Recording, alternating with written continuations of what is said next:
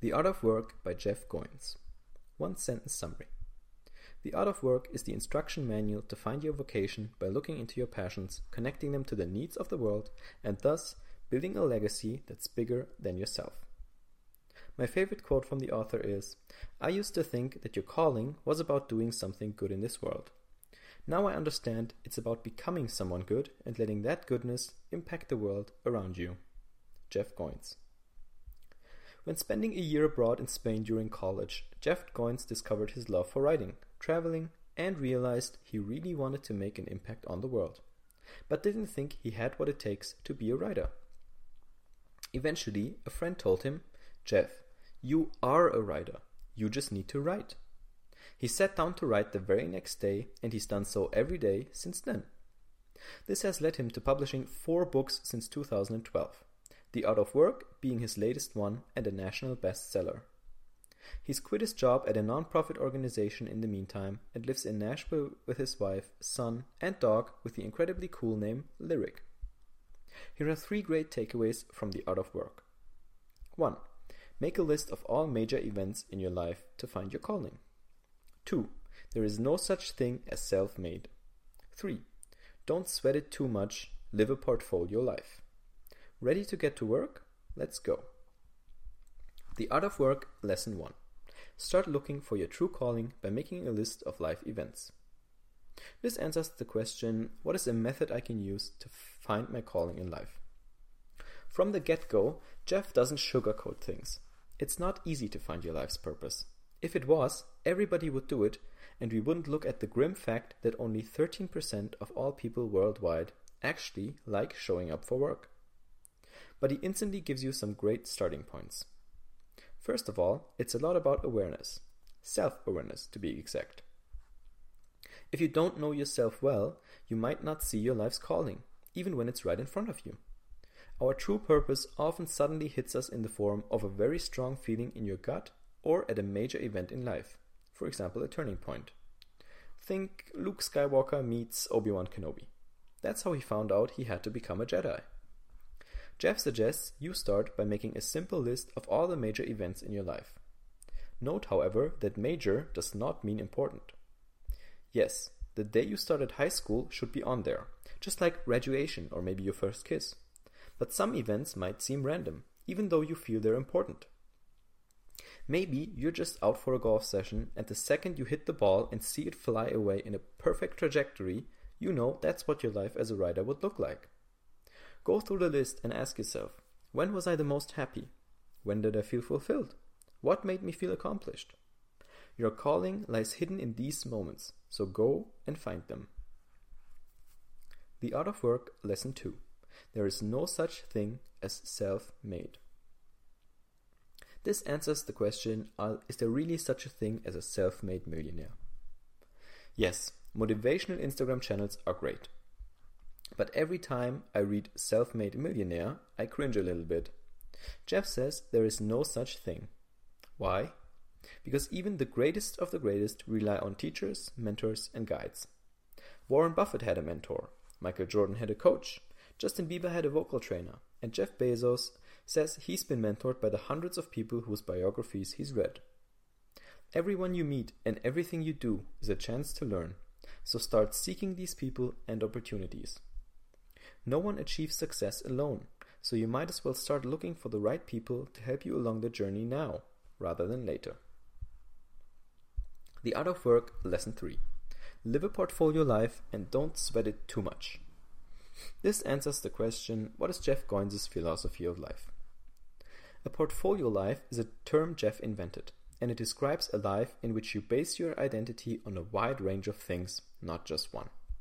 For example, Jeff isn't only a writer, but he's also a husband and father. Living a portfolio life means refusing to be defined by just your work.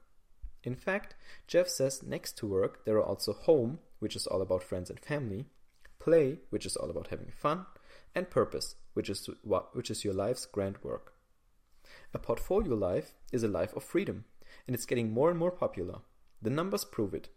By 2020, more than 40% of all American workers will be freelancers, and by 2030, they'll be the majority. Freelancing means getting to do a wide variety of work and making your own hours. This working style allows you to spend a lot more time in flow, where work is challenging but you're doing great. It's this kind of work that builds the basis of living the life of your calling, and it's best achieved when you don't sweat work too much and focus on the great variety that life has to offer. My personal takeaways from the Out of Work for 2017. The first thing I want to say about Jeff Goins is I've been reading his stuff. I've been dropping in and out on his blog for a while. I originally found him through another blog, Video Fruit by Brian Harris. I think the two are friends. And so the first thing I can say about Jeff is Jeff's a really good guy. He's very humble. He's very passionate. He's very hardworking. He really cares about his audience. His blog is at goinswriter.com, and there's some good tips for writers there. I'm not reading it regularly or anything, but I just think like he's like a good guy, right? He's a nice person. So I definitely think there are a lot worse people you could learn from. About finding your calling, so I think the main takeaway from that point is to just look at the small events, right? So first of all, looking at these events in hindsight can train you to better spot them in the future when they're happening. Like a couple weeks ago or months even, I was walking to school and it was raining. It was in the winter. It was cold, and a sudden burst of insight hit me as I stepped almost into a puddle, and my shoes were wet and everything. A thought really hit me, and there was like a small alleyway that's like on the sidewalk, so I stepped into that to get some cover, and I thought about that, and I was like, wow, like I just realized in the moment I had like a profound insight. The insight was, by the way, that you can never figure out life, so you will never have the answers to all your questions in life, right? So at any moment in time, I could pull you out at any point in your life, and you would have 1,000 questions that you need answers to right that very moment. And so you might get better with your long-term vision and everything, so there might be more or less questions, but you will never have no questions. And I think that's kind of a fascinating thing, because that forces you to understand, like, you have to become okay with having open questions in your life, right? There will always be loose ends, and you have to learn to be okay with that. And just realizing that fact helped me accept it.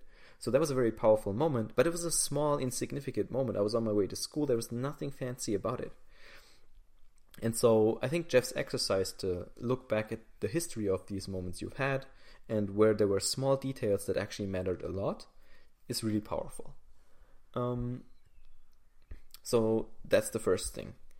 The second thing about being self-made, I see that, I realize that, because of course you're doing all this work, but in the end, if you don't have customers who support you, you can't make money, right?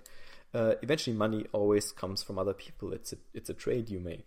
So no matter how much money you make, it all comes from other people. So those people choosing to buy your stuff or to even do the transaction with you, that's by definition breaks this thing self-made. So that's the first thing. And then, of course, what Jeff said about having mentors and teachers and guides and so on. So that's a great reminder to stay humble. And lastly, just today I read something that's perfectly in line with living a portfolio life. The gist of it was, it was by Charles Chu, by the way. He's a great writer. I support him on Patreon. Highly recommend the guy. Has really insightful writing. And what he said was to make your goals fuzzier the farther that they're out. So be very specific about your day, like what you do every day should be very specific. What you do every week can be a little less specific, right? You might have a weekly goal or something like that, but it doesn't have to be an exact number. The month even less specific, and so on and so forth, so that you don't cripple yourself by forcing yourself into a trajectory long term that you can never keep that way, because things change so much, right?